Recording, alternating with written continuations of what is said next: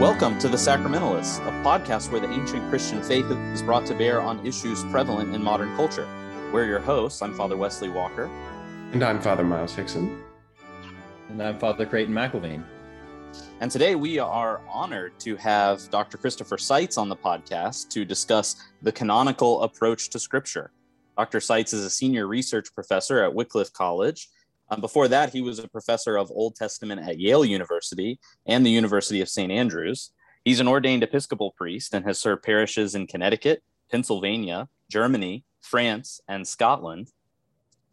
He's the past president of the Anglican Communion Institute and the editor of Studies in Theological Interpretation, and is on the advisory board of the Scripture and Hermeneutics Consultation. He's published over a dozen books on the interpretation of Old and New Testaments and in the area of theological hermeneutics. Thanks for joining us today, Dr. Seitz. It's good to be here. Well, I think to help frame our conversation today, it might be helpful to define some terms. So what are we talking about when we talk about a canonical approach to Scripture? I think most signally the term is associated with Brevard Childs. There was some flirtation with the language out in California, James Saunders, although I would say now with the passage of time, I think most people associate a canonical reading or canonical interpretation with Childs and myself. The term is not without its problems because I think particularly in North America, the word canon or canonical tends fairly immediately to get into the territory of how many books are there in the Bible, what order are they in, who closed the canon, these kinds of questions. Childs was trained in Germany, as was I, and I think there the term canon more instinctively went back to Irenaeus and others who used the term canon, a canon of faith, a rule. The term really means something having to do with measurement. And in those people's hands, it really had more to do with what kind of presuppositions one brings to the reading of the Bible.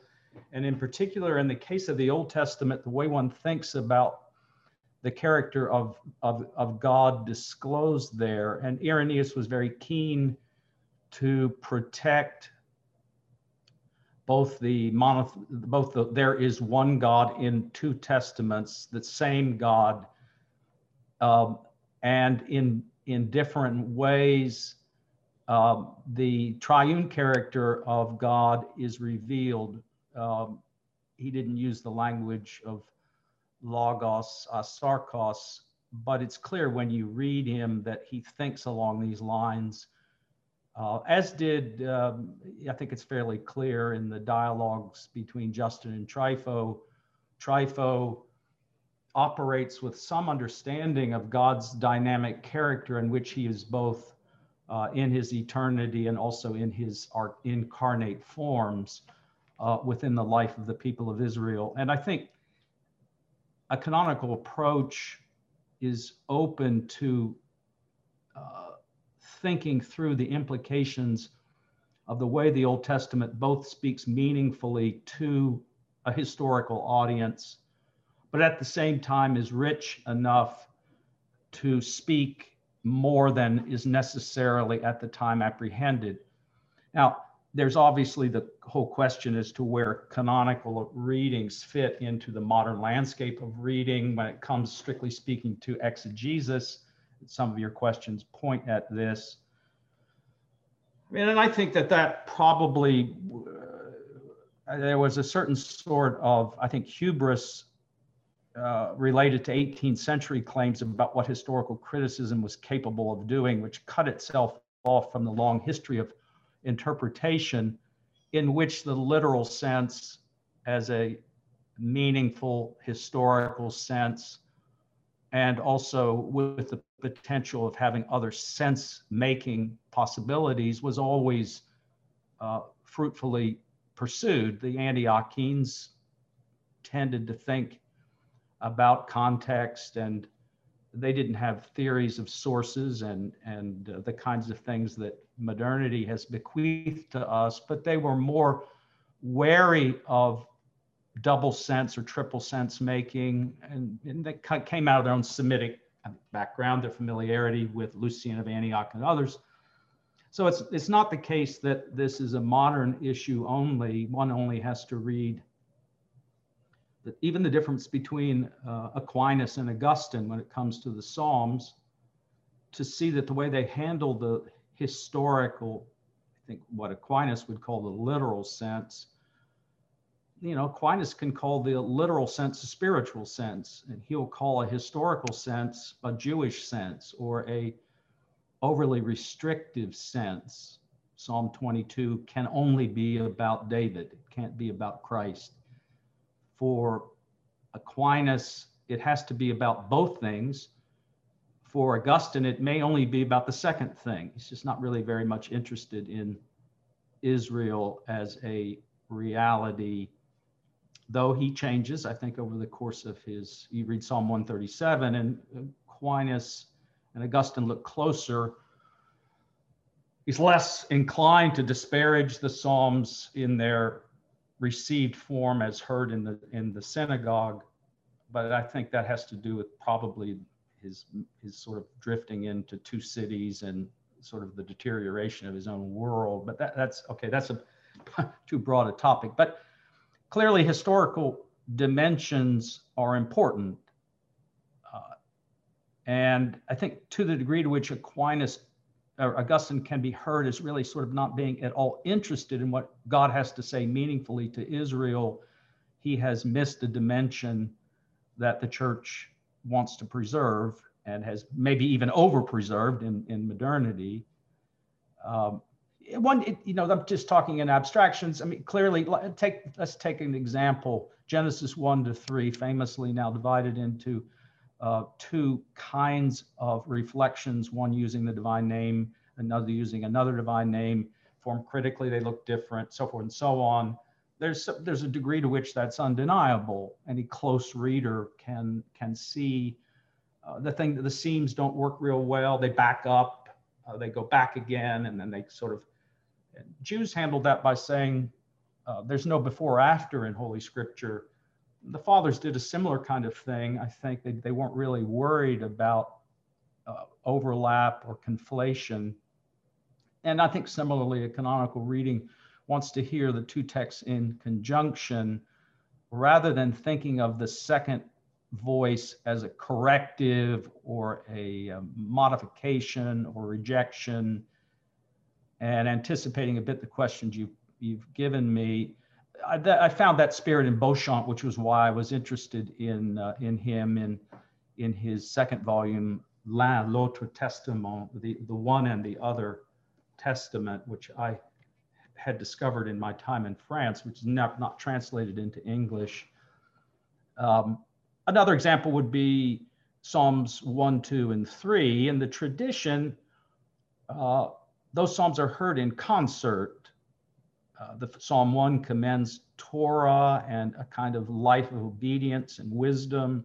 Then it introduces David through the lens of that, and the nations are the wicked who plot against, and so forth. So the tradition tended to think in terms of complementarity, concert, symphony, where you're sort of queuing up different instruments. Where it's possible in modernity, I just read an essay the other day, a Jewish interpreter who really wants to say this kind of reading is wrong. And, Psalm 1's a Mosaic voice, Psalm 2's a Davidic voice. They're at war with each other, and so forth and so on. So it's just really, I think in some ways has to do with a rule of faith, the way one assumes the scriptures have been shaped. When you talk about historical methods, one of the things that historical methods have taught us is that with all likelihood, the traditions have aggregated and grown. Then the question is, what is the character of that aggregation? Is it complementarity? Is it enrichment? Is it seeing more than one might have seen at first. These are the instincts, I think, of historical criticism. And I had spotted a lot of that, to my satisfaction, in the unusual character I was trained in, namely Gerhard von Rad and Martin Noth. And the irony was that I've read those things quite closely as a student in German and in English. It wasn't until I was reading Beauchamp, who was quoting Noth. Noth died in the early 60s, late 50s, don't quote me.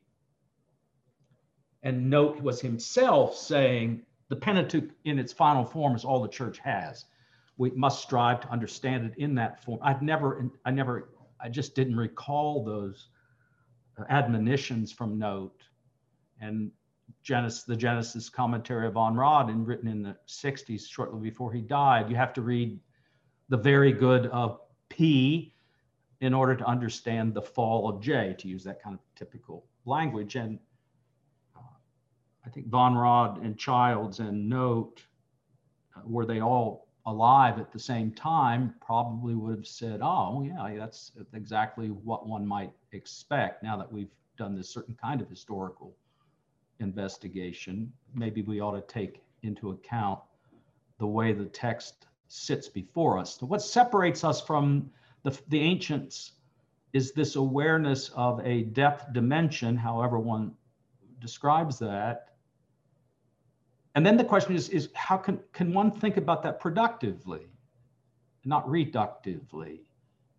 I've just finished an essay on the way in which two 11th and 12th century Jewish interpreters wrestled with Isaiah 40 following, given that they were close enough readers to see that it didn't sound like prediction, it sounded like contemporaneous speech. And they're trying to figure out how to make that square with, in their case, a particular messianic reading that focused on the suffering of the Jews in the Middle Ages. But all the same problems are resident there, simply because they're trying to read closely. And they know the difference between, in the latter days, X, Y, and Z will happen. And I say to Cyrus, my servant, that those are different registers. Well, very good. Maybe looking at a different question, you've kind of touched on a few of these points, but to circle back around. So in what ways does the canonical approach ground itself in the ecclesial community? Yeah, I'm glad you posed that question, because I think it's an aspect of Childs that he would obviously want to say the Bible is written from faith to faith. It isn't a piece of general hermeneutics. God makes a disclosure to a particular people, and Gentiles in the Old Testament may overhear that discourse, but its privileged character is resident in what it means to be Scripture. It's like, and I press hard on this in the Elder Testament. To my mind, it's an equally historical question how it is that we have access to reading the Old Testament at all.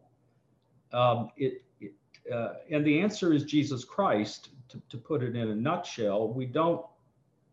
We Gentiles lie outside of its frame of reference, and therefore it is the Lord God who has come to bring health and salvation to Israel and the Gentiles, who opens the book and declares it to be about himself. You can find studies today that talk about what it means to try to imagine yourself in a pre-scriptural period at Qumran or the Second Temple. And this is sort of popular right now. And the question I would pose is a simple sort of historical or sociological question. To what degree why would I identify with those communities? I don't belong to them. They went out of business.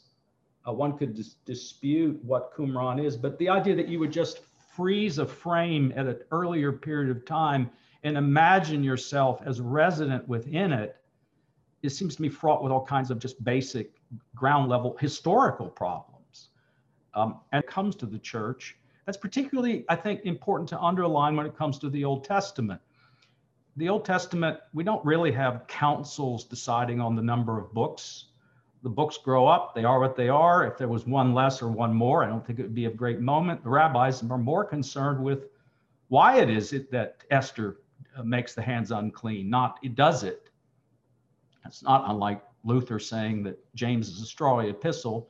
Well, it is, but he sticks it in the Bible nonetheless. He just moves it somewhere. He's not registering a decision about its authority, he's questioning it, or he doesn't like it, something like this.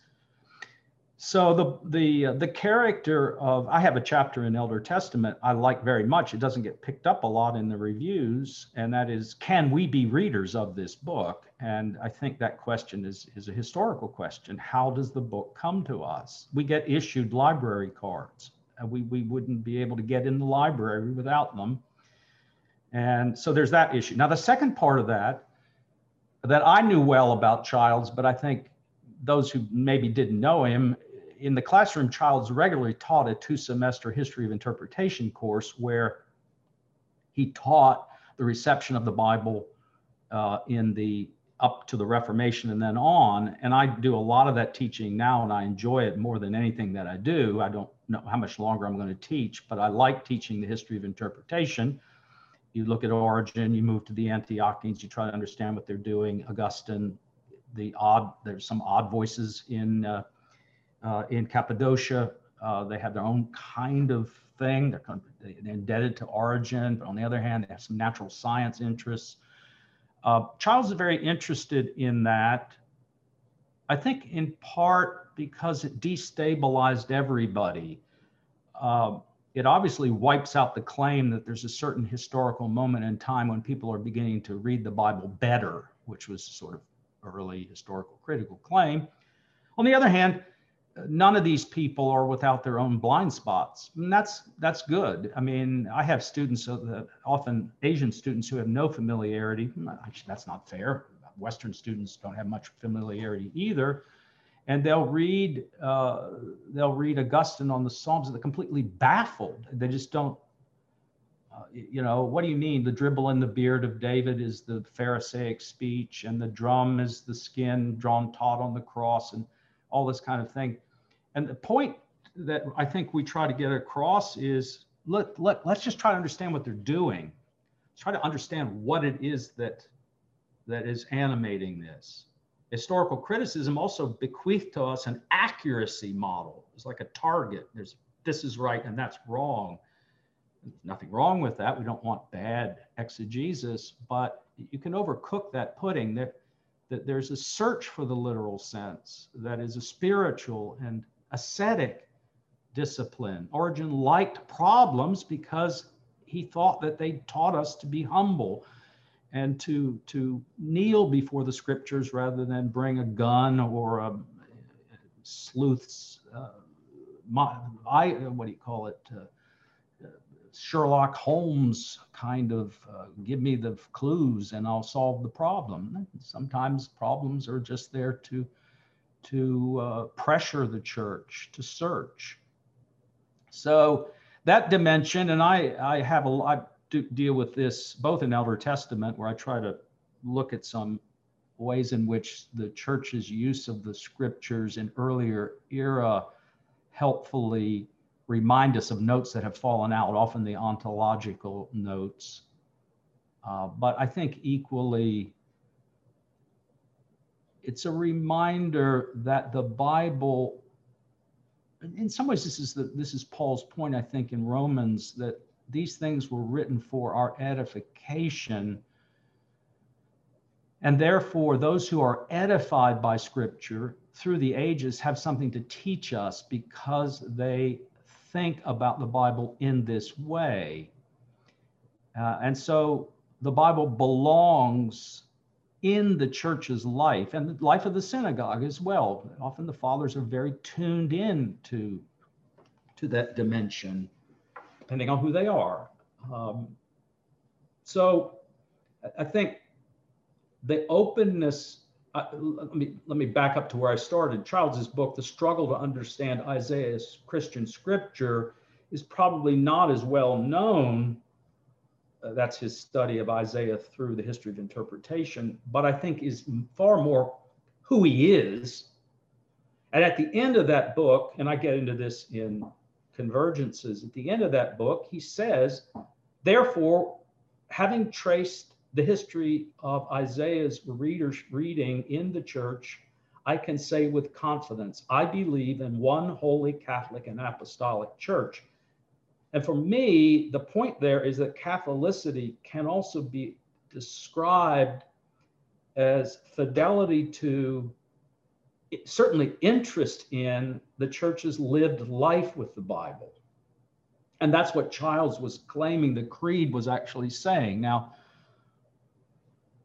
this gets into other questions that you raise, but that's the reason that title of Convergences, Canon and Catholicity, I was trying to pay attention to the ressourcement movement at Vatican II, that is de Lubac's Fourier experience in Lyon, where the source chrétien and the source médiéval and all that was coming out, because there's a way in which what Childs is very much interested in that dimension as well, though coming from a Presbyterian Anglican sort of point of orientation. So that dimension is quite central to Childs's work, even though the bulk of his writing has been more in conversation with the limitations of historical reading and alternatives to that, such as we've talked about them. But his real love was for the history of interpretation, Jewish and Christian. He just came to that quite naturally. And I've picked up that in my own classroom teaching with Mark Elliott from Glasgow. He and I teach on courses on the Psalms in the history of reception. In large measure to acquaint our students with this, though it's hard going. It's just very unusual stuff. You have to have enough Greek and Latin too to appreciate why certain things are happening. Psalm 45 doesn't make much sense. My voice overflows with a godly theme. In the Greek, it's something that sounds a whole lot like generation. And so they get off on that and they get into eternal generation, and Diodore and Theodore don't like that and they push back. The point is that they're trying to close read texts and make theological judgments about the way they deliver their senses. So I know we've sort of touched on some of this, obliquely and everything, but how does the canonical approach enhance our understanding of biblical theology itself? Well, I think in a way, a lot of these terms are placeholders. It's not a pushback. It's just, I'm not sure what biblical theology is. We could talk a little bit about that. I think I know what you mean when you use the word. Theological interpretation is au courant, but in a way it's simply skepticism about historical critical overreach, and it depends a lot on who you're reading. Robert Wall is going to have his version, and New Testament guy out in California is going to have his. Joel, forgive me, I'm getting older. But biblical theology, on the one hand, we might say biblical theology is a genre. That is, it's a textbook genre where you try to, describe the doctrines of God and you wrestle with that. And I don't see a lot of evidence of much interest in that. Childs tried to do it in such a way that he both paid attention to the discrete voice of the Old Testament, the discrete voice of the New, and then he tried to bring those into symphonic conjunction. But the book is unwieldy. It's big. It's hard to assign. You think about who's writing these things. Brueggemann, wrote an Old Testament theology. You had John Goldingay, but they're really concerned to guard the Old Testament from being Christianized. So in that sense, it's a kind of modern project. There is, I was thinking about this in terms of your questions, there is in Göttingen in Saxony, Hermann Spiekermann and his New Testament colleague, Feldmeyer, they're producing some books out of Baylor. The first one was The God of the Living and so forth. So they're trying to do a bit of this. I don't know how it will fare. It may be it's a time for modesty, probes and studies a volume has just come out in my honor called The Identity of Israel's God in Christian Scripture, SBL. And I'd say if you want to know what biblical theology is, where people are wrestling, these would be good essays for that, to see, what are some alternatives to reading. And even canonical approach is not without its, critics and what do you really mean? A lot of people just dismiss the idea altogether. I think James Barr famously called it a voodoo method or something like this. So I think that that's been proven a bit silly with the passage of time. I think attention to the final form of the text also can move in the direction of reader response and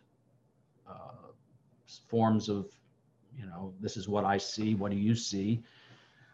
And I think canonical reading has tried to push back against the subjectivity inherent in those kinds of approaches, but that's very popular today. That could be arguably the most popular thing. I am transgender. This is the way I read Ezekiel on, the two cities or something, and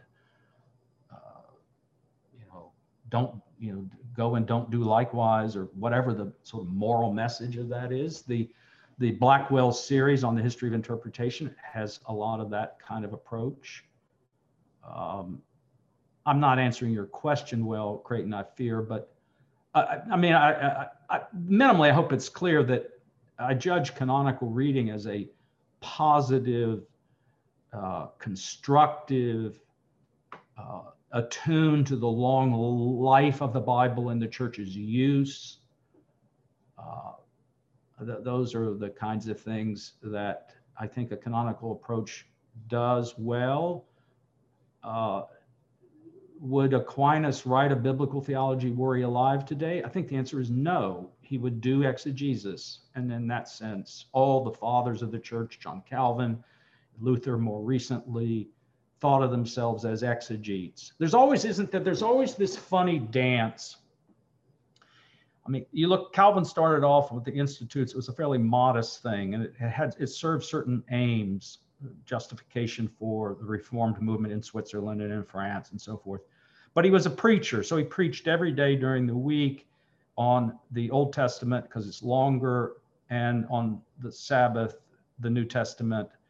And in the light of that, the Institutes kept growing because the biblical theological chore and the exegetical chore ought to be capable of, influencing one in such a way that you could change your mind or think through things. Origen operated this way too. He often got into trouble, but he's trying to negotiate his exegetical and his theological side, and certainly canonical reading understands that that's a duty of the church, not just something to do. And of course, this gets into the place of preaching and so forth. So part of the reason I was interested in the lectionary in Convergences is that, and that was a kind of logical place to put my foot down toward the end of the book, because at Vatican II, you had, I think, this is rough and ready. You had Tridentan Thomists worried about preserving the sort of scholastic side of the Catholic thing. Two sources of authority would have been a big thing, and maybe one with the Bible in second place a bit. Then you had a group of biblical-oriented folk who felt that hiding from historical criticism was producing a kind of fundamentalist, expedient almost appreciation of Scripture's role, and they wanted. And often these were Germans who were teaching in universities where there was a Catholic faculty and a German faculty, a Protestant faculty, and they kind of felt like, there's some buzz over there. And here we are, what are we doing? And Munich was like that when I was there as a student, though things had moved on. Hans Küng was there, but the biblical people were doing biblical scholarship in the manner of Lutherans. And then you had a group that was interested in history of interpretation, the so-called ressourcement, to use their language, or nouvelle théologie, to use the language of their opponents. And you know that this de Lubac was, you know, banned and so forth. And then he was sort of brought back with a ticker tape parade. And here he is at Vatican II with Yves Congar and all. And the thing that I found interesting was obviously there's negotiation going on at Vatican II between these parties. And Ratzinger could shuttle between, yes, we have to do some form of historical criticism, but I'm also interested in ressourcement. And plus, these are my friends. I get along with them. I understand what they're doing. We can both be allied against the, you know, Thomas is it, and you know, there's nothing more to be said. And so things were negotiated, and a lot of my book is about that negotiation and how successful it was. And I think, you know, a camel is a horse made by committee, or whatever the thing, however you put that. I mean, there's a lot of trade-offs in there, and I'm not sure they're always coherent trade-offs. But one of the fruits of that was the lectionary. And funnily enough, this is mid-60s. On the one hand, you're trying to say that historical criticism has its place, where someone like Crossan, I mean, look at Crossan and Ray Brown, you know, sort of represent a real tension as to how they appreciate the history of interpretation. Crossan, not at all. Brown tried to smuggle in something called sensus plenior, because he at least got that there's more to be said. But at the end of the day, the lectionary in its initial run, produced by Roman Catholics, and again, the details are in my book, introduced the church to highly figural modes of thinking. Because in the choosing of Old Testament passages to line up with the Gospels, there was this richness of typological and figural association coming exactly at the time when that's what historical criticism wasn't interested in. So there's an irony in that. And then Protestants, for various reasons, again, that I rehearse in the book, decided that this was actually a pretty good tool to introduce the Bible on Sunday mornings, and they got interested in it. So it's the funny sort of passing of ships where you have Roman Catholics, to my mind, producing very constructive model for how the church ought to hear the Bible, and then Protestants saying, we want a piece of the action. We're going to niggle up here and there. We'll take out Baruch and whatever. I mean, there's some old-fashioned fights about which we might get ginned up, but by and large, the thing was a success, maybe totally in spite of itself. I find it, you know, we've been worshiping in France for the last 4 years, and lessons are the same on Sunday morning. And I'm not a big fan of consumer tracts, which is what we have today. What would you like, a cheeseburger? I'll take mine with bacon. And it seemed to me that the original idea was a good one, but you know, every lectionary is going to have trade-offs. You got a liturgical year, you got the whole Bible, you've got associations, you got all kinds of things you're trying to do. I thought that was a pretty good model for biblical theology at the end of the day, but no one would call the lectionary biblical theology, perhaps except me. I think we might be thinking of a textbook of some kind.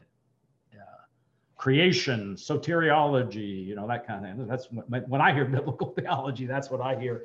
And Creighton, you may only mean some sort of theologically sensitive handling of Holy Scripture. You pick up from my remarks that I think a canonical approach is tuned in to the various sides of things. Charles once said something that I think is right. When I read a lot of historical critical, or even on the other side of the ditch, you know, sort of theological work divorced from Scripture, he once said, you know, a lot of the problem is that we need calculus and we've got algebra. A canonical approach is ambitious. You know, it's trying to honor a number of things at the same time. It's much simpler to say, take J, E, D, and P and run with it, or what do you think about Ezekiel 13? You know, it's ambitious. It's interested in a lot of things at the same time. And in that sense, in its most robust form, it's also a hard thing for any one person to do well. Sometimes we pick up one side of the thing and run with it. If that was the history of interpretation, I think that wouldn't be too bad. You have Odin's project, which is useful in a way. There's a new one coming out of École Biblique that I'm involved with in a little bit. Thomas Werner, the Bible in its traditions. I mentioned the Blackwell's volume. Things can go wrong with that. Now you can turn the history of interpretation into graffiti.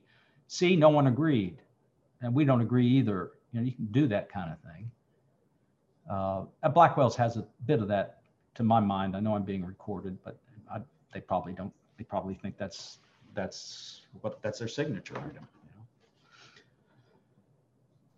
So I did want to go back and to something you talked about a little bit earlier, which is kind of the relationship between canonical reading and allegory. So it seems like in my reading, at least, a lot of canonical practitioners are open to the historical interpretation of the church, like you pointed out with Childs, somewhat skeptical of maybe some of the excesses of allegorical reading.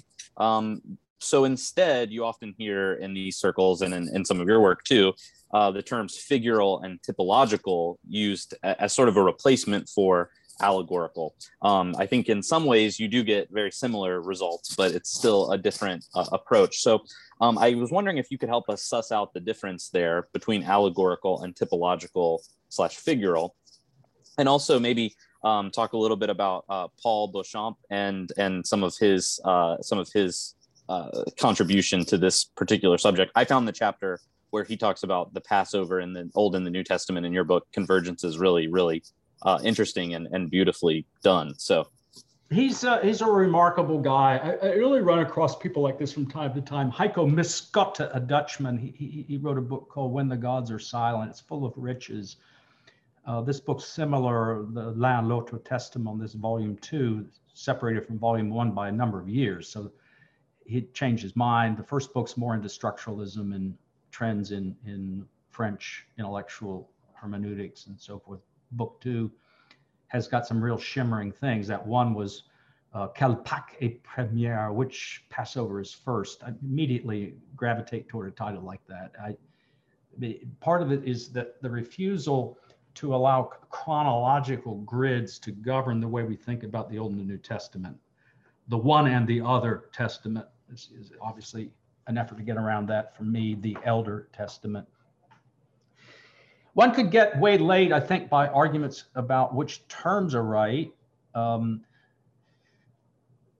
Augustine, I don't think no one formally, says I'm doing allegory. It comes to them as a sort of formal category. Aquinas uses the term type and figure quite a lot. Calvin does.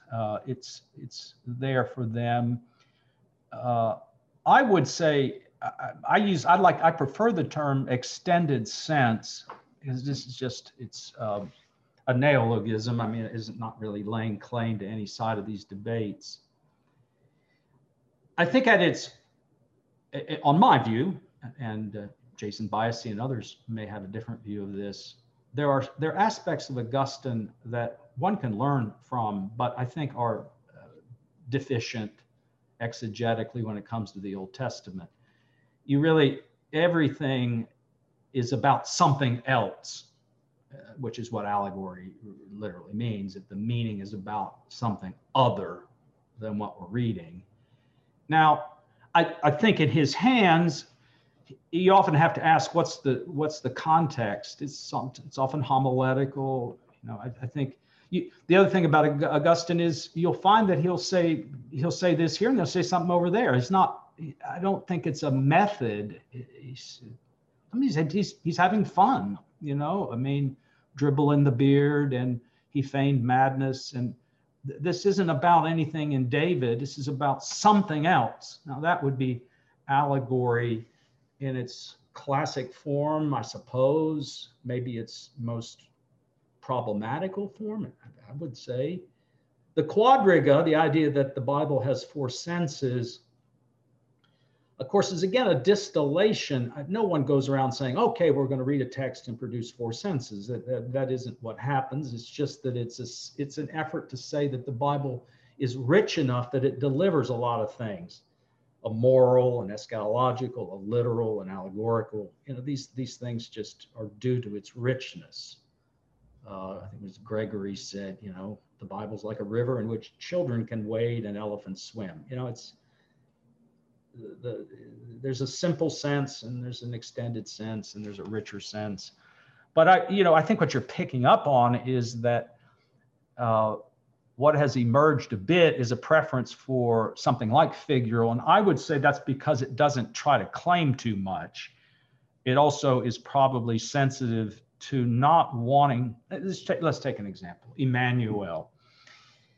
I think on the one hand, you want to say that in Isaiah 7, that we don't want the prophet saying something that makes no sense to anybody. That's the historical sense. On the other hand, the child is glossed as the chapter goes on in a kind of symbolic or eschatological sense.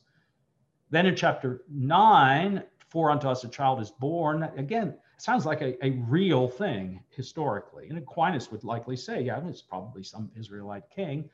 And then in 11, you have, and a root will come from the, so that one's more eschatologically oriented. Now, all those things are happening and they've been brought into some kind of rough conjunction so that the historical sense tells us that Isaiah was endowed by God and under the compulsion of the Holy Spirit to say something meaningful to Israel, which also surpassed the meaningfulness of the moment. Take that for what it's worth.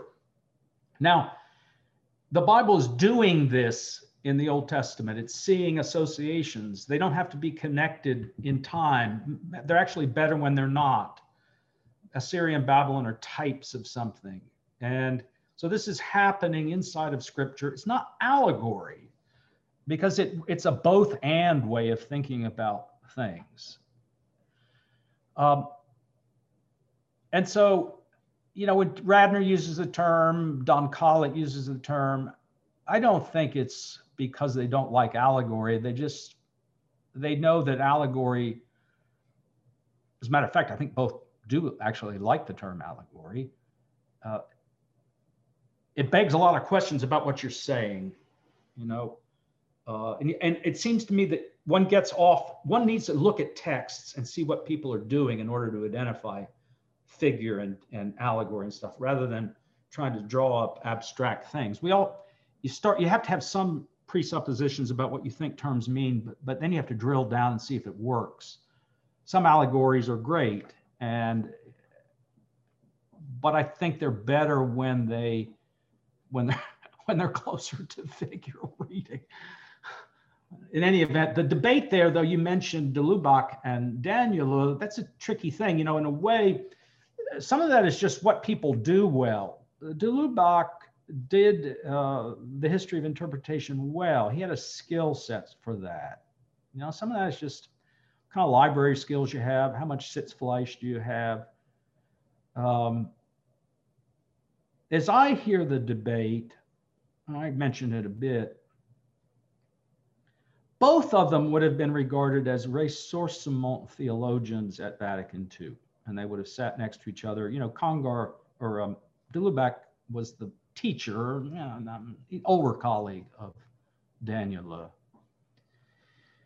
I think Daniel was interested in finding a way to connect Tribe 2, the ressourcement people, with the Tribe 3, the historical critical people. And von Rad was flirting with this at the same time. This again comes up in my book, Convergences. A typologische Auslegung des Alten Testaments was an effort on von Rad to take tradition history and talk about it in typological terms. And it was all happening at roughly the same time. And I think Daniel, I'm just going to invent this a bit. I think Daniel would have read von Rad and said, and maybe he did, something you could track down, and said, no, this is good. This is a form of typology that has some legs in the modern historical critical climate. I think de Lubac just said, I'm not interested in that. It could go wrong. I've written a lot about where I think it goes wrong in Von Rad. But so in part, you know, it's kind of hard to parse that debate. De Lubac, you know, and I'm not an expert in this, de Lubac was a towering, you know, also kind of a towering personality. And he would chide Daniel, I think. I mean, this came to him, but I'm not sure there's a whole lot in that. At the end of the day, when the dust settles, they're pretty close to one another. And they're certainly miles away from, you know, certain trends in modern Catholic biblical scholarship. You know, I say at the end of the book, you know, Childs and Ray Brown were good friends, and they were fighting different battles. I mean, you know, Childs wrote Brown and said, I don't like this book, Jesus of Nazareth, or, you know, whatever project he was working on at the time, The Birth of the Messiah. He said, this is so tied up with questions of facticity and old-fashioned historical criticism. And Ray Brown wrote him back on a postcard and said, Bard, your enemies are not my enemies. You know, he was trying to talk to a Catholic church which had no experience of historical critical questions, and trying to do so as a pastor and a priest. And Childs was saying, I was trained in all that, and I just, you know, I end with that in the book because the birth narratives are intriguing. In a way, a lot of historical criticism is trying to reproduce something like Tatian's synopsis, where you're trying to figure out how Matthew and Luke can be read together. What are the real facts? I mean, to what events does the Bible make reference? And can we reconstruct those? Which ones are myth? Which ones got in there? Did he go down to Egypt? Did he stop in for circumcision en route and that kind of thing? And so Ray Brown, Ratzinger, Benedict, is interested in trying to have an answer to that question. And he doesn't think his colleague, his name will depart from me for right now, the sort of premier Roman Catholic New Testament scholar of the day, had done very well on the job. And if you read the books on Jesus of Nazareth, this comes out quite clearly. And he uses the language canonical interpretation or canonical approach, does Ratzinger, in the book. And he says, oh, in America, there's this thing that's emerging. I like the idea. We read texts in an effort to understand their coherence and so forth and so on. And he means it. And he's still alive today. I'd love to talk to him about it. But then when it comes to the actual handling of something like the birth narratives, it isn't at all like what Childs would do. Childs would just simply say, you can't make them, they're different. They're concerned with different things, Luke and Matthew. And it's not incumbent upon the church to tell us what really happened. The Bible bears witness. It isn't evidence. It's a test. Its genre is testimony. And therefore, it can make mistakes, so to say. And that doesn't matter. I'm thinking of the example of quoting from the prophets and getting the wrong prophet and that kind of thing, less than in the case of Luke and Matthew. And he says, you know, most parishioners that you ask will say they'll know that Jesus was born in Bethlehem and he had a childhood in Nazareth. And if you say, what about the creche? You've combined these two things. They just say, I don't know. I never thought about it, you know. And Child said, that's okay. The main things are coming through. And for Ratzinger, the project went in a different direction slightly. How to use historical criticism more maximally. Or for Child, it may be wrong. Maybe the wrong questions are being asked. And it's too short a time to get into that example well. And I apologize because I think I feel for Benedict in a way. Who am I to say that? I think he was always a classroom man, and he thought well. You know, he had that. I wish we had that in our own. We don't have people like this, to my mind, very much. That was one of the ways you posed the question, though. Let me end on this. Let me say this. we can continue to talk. I'm not trying to wrap things up. When you say at one point, and I really want this to come through, well, this can be tricky given some of the more exclusionary claims of the Roman Catholic Church. This is where you pose the question. You talk a lot about the impact of Vatican II. See, and I think from where I am, and maybe it's from having spent 4 years in a Catholic context in France, where my wife was struggling with lung transplant and other things, I don't tend to hear Vatican II as making exclusionary claims. And yeah, you're just trying to provoke me probably a little bit here in the question. And I get it when an Anglican says that, but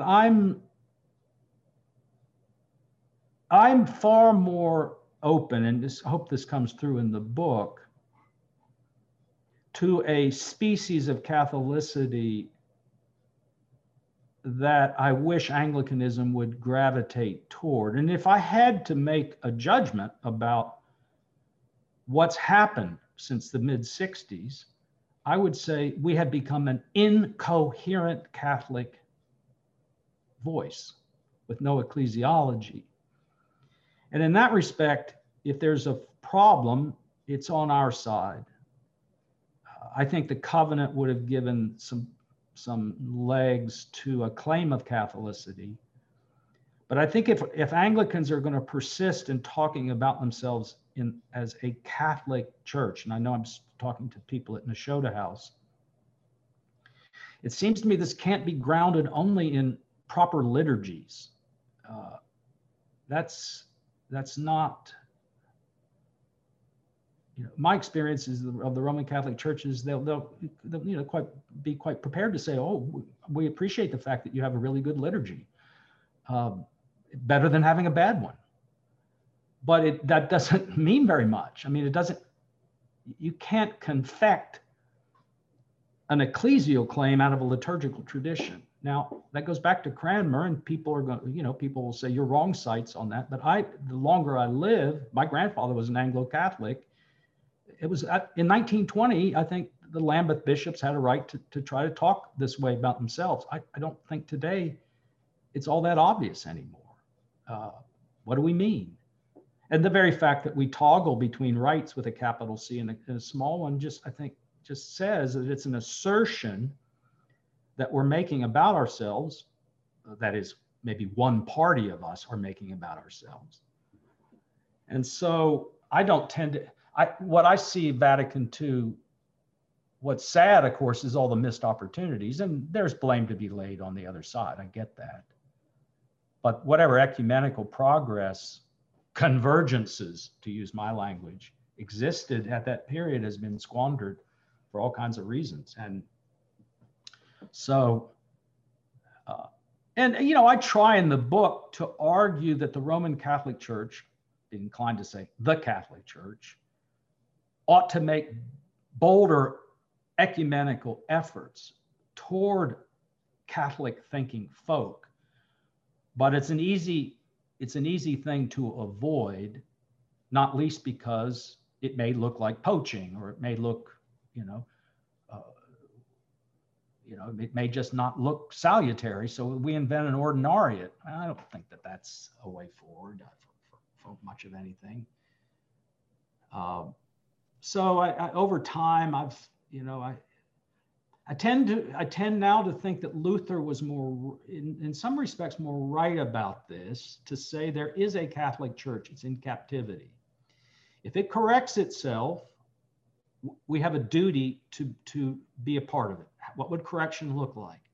Robust scripture, laity involved, all kinds of things. He could probably tell you. And if those things happen, and that's why, of course, there have been a steady stream of major Lutheran scholars who said, we're not calling ourselves Catholic. That would be crossing our fingers as Lutherans. We're Lutherans. If we want to be Catholics, then we'll become Catholics. And Anglicans, I think, have tried to have this both ways. And I just don't know over time how durable this will be, particularly when now one looks in on the state of the Church of England, where the claims were made. It's not a happy situation. So here I am. I'm being recorded, and but I heard.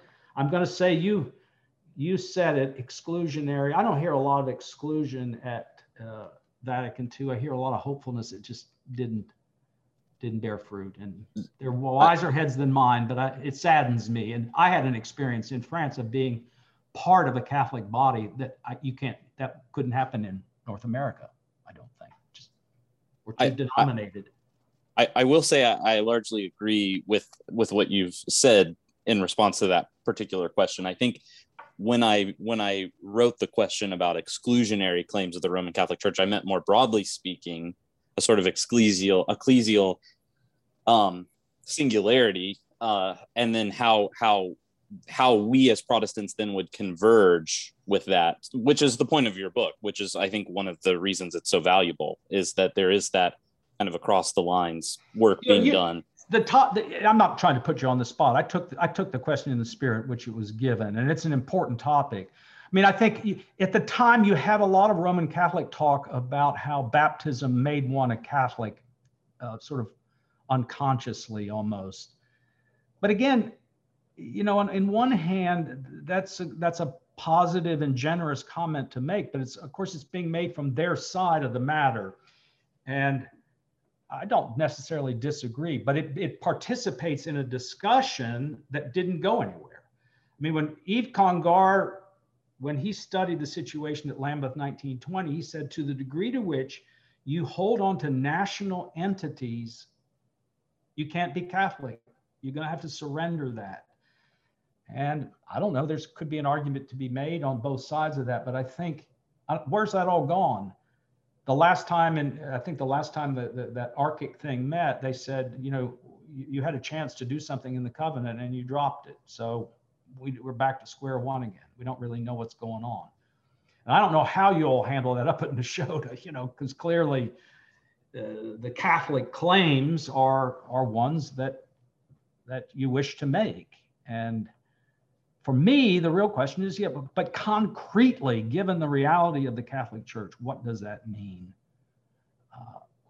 I'm reluctant any longer to define a Catholicism that exists independently of the Catholic Church as it exists. And I think in 1920, one could have been forgiven for thinking too that the Roman Catholic Church was on the ropes. Basically, it was an ethnic church full of odd Italians and funny clothes, and here we are in the New World. And my grandfather felt that way. He just assumed as an Anglo-Catholic that he was the Catholic Church and that the Roman Catholic Church was just a church of odd immigrants who didn't believe in democracy. So, and Ephraim's an expert in this. He's written some good stuff. So I'm more of a student of his on that topic. The clash between American culture and that it takes a different form in France. I mean, you have a church that really thinks of itself as slightly ashamed of its treatment of Protestants on one hand, or at least aware that that's a bloody and unhappy history. And on the other hand, is marginalized enough to say, if you're interested, you're welcome. We're not going around and saying, what species are you?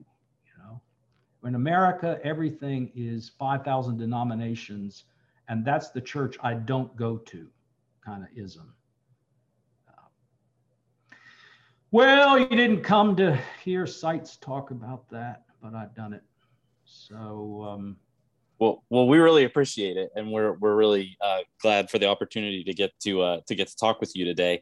To kind of wrap up our discussion, and this might be the hardest question we've asked so far. What would you say is the single best or most important book in the field of biblical theology, which we can use the sort of expanded definition of theologically sensitive interpretation of Scripture, that's been written in the 21st century, besides one of your own, of course? Well, my own, of course, but no, I puzzled over that. I mentioned the Göttingen thing. That's biblical theology. They're trying to do that. I don't know how it'll work. They've got one person in New Testament, one person in Old Testament. They co-author a book on creation, something But let me stay away from talking about that more. I'm intrigued with the essays in the volume that was dedicated to me. There's a brilliant essay from Reno. See, Reno's an interesting person. He was a liberal Anglican, became Roman Catholic, runs First Things. He's a close friend of Ephraim's. There's some good essays in there, some very stimulating. His in particular caught me. It has to do with natural sciences in England and appeal to figuralism and things. I see a volume coming out from Lexham Press. I wrote a jacket endorsement for it. May their lights converge or something. It's a line from Donne or Herbert. And it's figural reading in the Anglican tradition. Radner and David Ney have edited it. And it's on Tyndall, Donne.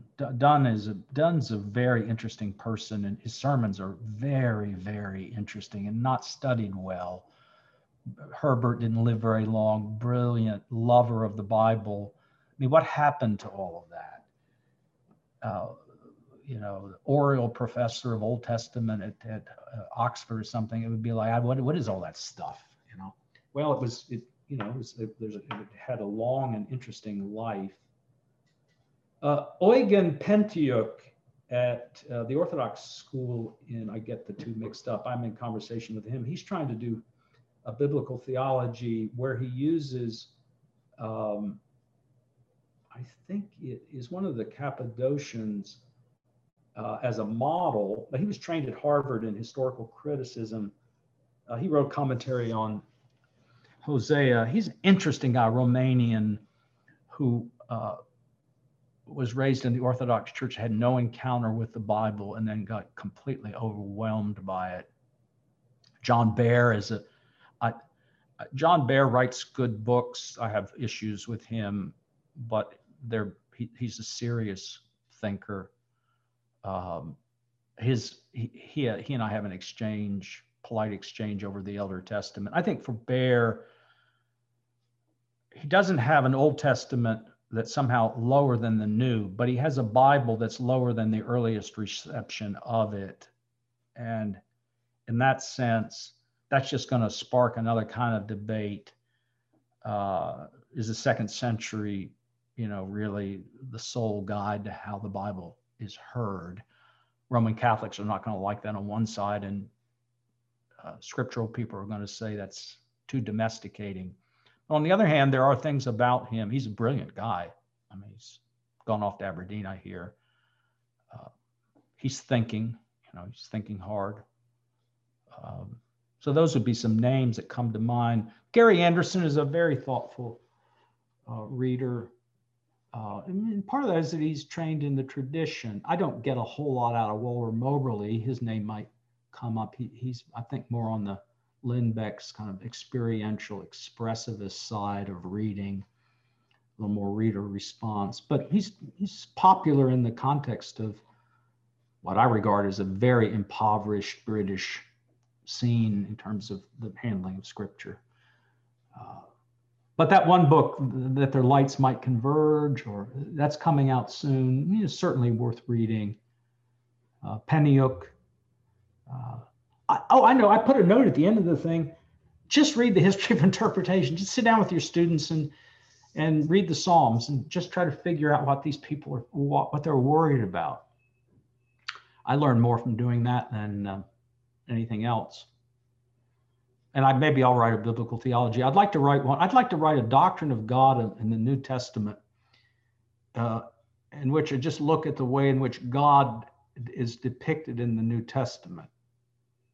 That's slightly mischievous, because the point would be he doesn't look a whole lot different than he does in the Old. It's kind of assumed. It's really not. Giles wrote an essay on that one time. It was really one of the most convicting essays. The one God of the two Testaments or something is in that Biblical Theology in Christ's book. Well, thank you, gentlemen.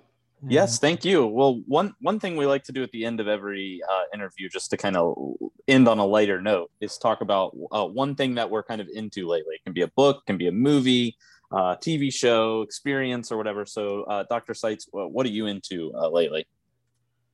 I am what I'm doing. Oh, that's a good question. I am a big fan of Haute-Provence author whose name is Jean Genot, and he wrote, the only thing you might know would be The Horseman on the Roof. They made a movie out of that, Hussard sur la Toit. He's a fascinating person. So I read him to work on my French, but also I just find him extremely, he's sort of Faulknerian, I guess, would be the closest thing. All his books are and he's the Hussard sur la Toit is timely right now because it's on the cholera epidemic of 1832, and you have all the same sort of conspiracy. They poisoned the wells. The government did it. But the depiction, and this is unusual for Genot, it's a deeply Catholic life. I think people don't understand how deeply Catholic French rural life is. The difference between this and debates about Zoom worship, you have nuns who stay and clean body. He died in very quick time with cholera. And it didn't make any difference, but you would clean bodies and prepare them so that they'd be clean when Jesus came to get them. And the witness of the church is extraordinary. And Genot has a lot of sympathy for it. It's a great book. I think it's translated into English, and they made a movie. I haven't seen it. My wife has seen it. My wife's a French speaker. So I'm a big fan of his. The Man Who Planted Trees, written a lot of books. That's awesome. Father Creighton, what are you into? Well, I think the biggest thing I've been into lately is I grew up reading and watching All Creatures Great and Small. Oh, yeah. I just have a soft spot for it. It was just my mother and I would watch the television series together, and she would give me the books and talk about it, and just nostalgia. And this past year, they did a remake of All Creatures Great and Small, and it's absolutely fantastic. It's just heartwarming and wholesome and lovely. Remake in the sense of new episodes, or just brought it all together? So it's sort of a reboot of All Creatures Great and Small, and it's fantastic. They're sticking to the books and to, you know, Harriet's sort of episodic life, and so there's a lot of, you know, material that's covered and some new material to pad things out a little bit, and some characters are getting a little bit more time than they might either in the books or in the previous show. But it is just it's really heartwarming. It's one of those feel good sort of series to watch, and so my wife and I have just been, you know, I hate to say it, but we just binged the entire first season. Wesley, can I piggyback just for a second? I was in Munich in 1991 on a von Humboldt writing a commentary on Isaiah, and I had a dog and he barked, and I was stuck in so I had to stick close to the desk. And every afternoon, All Creatures Great and Small came on in German every afternoon. So it was, you could see they did I saw the whole thing with nonstop in German. It was okay. I mean, it was fine. You know, but I know I still identify them with their German accents, but it wasn't once a week, you know, it was every day. And it was like at 4:30, and it was my break, you know, so I appreciate that. No commercial interruptions. It was really good.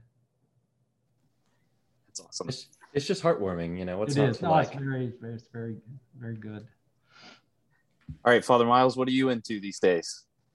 Yeah, so I'll caveat this by saying that I generally do not have a pretty high appreciation for a lot of digital media or digital productions that Christians have produced. It can be pretty low quality, especially when they're trying to do things related specifically to Scripture.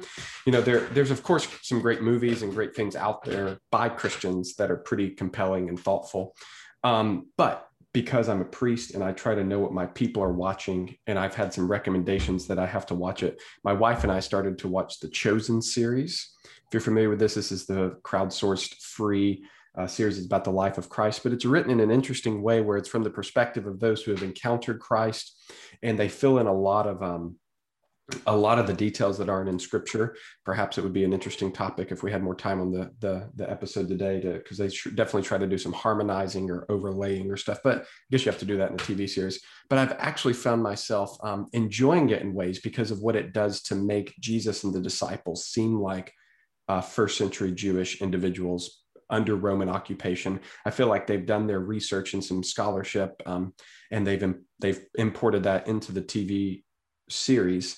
So I'm enjoying it more than I thought that I would.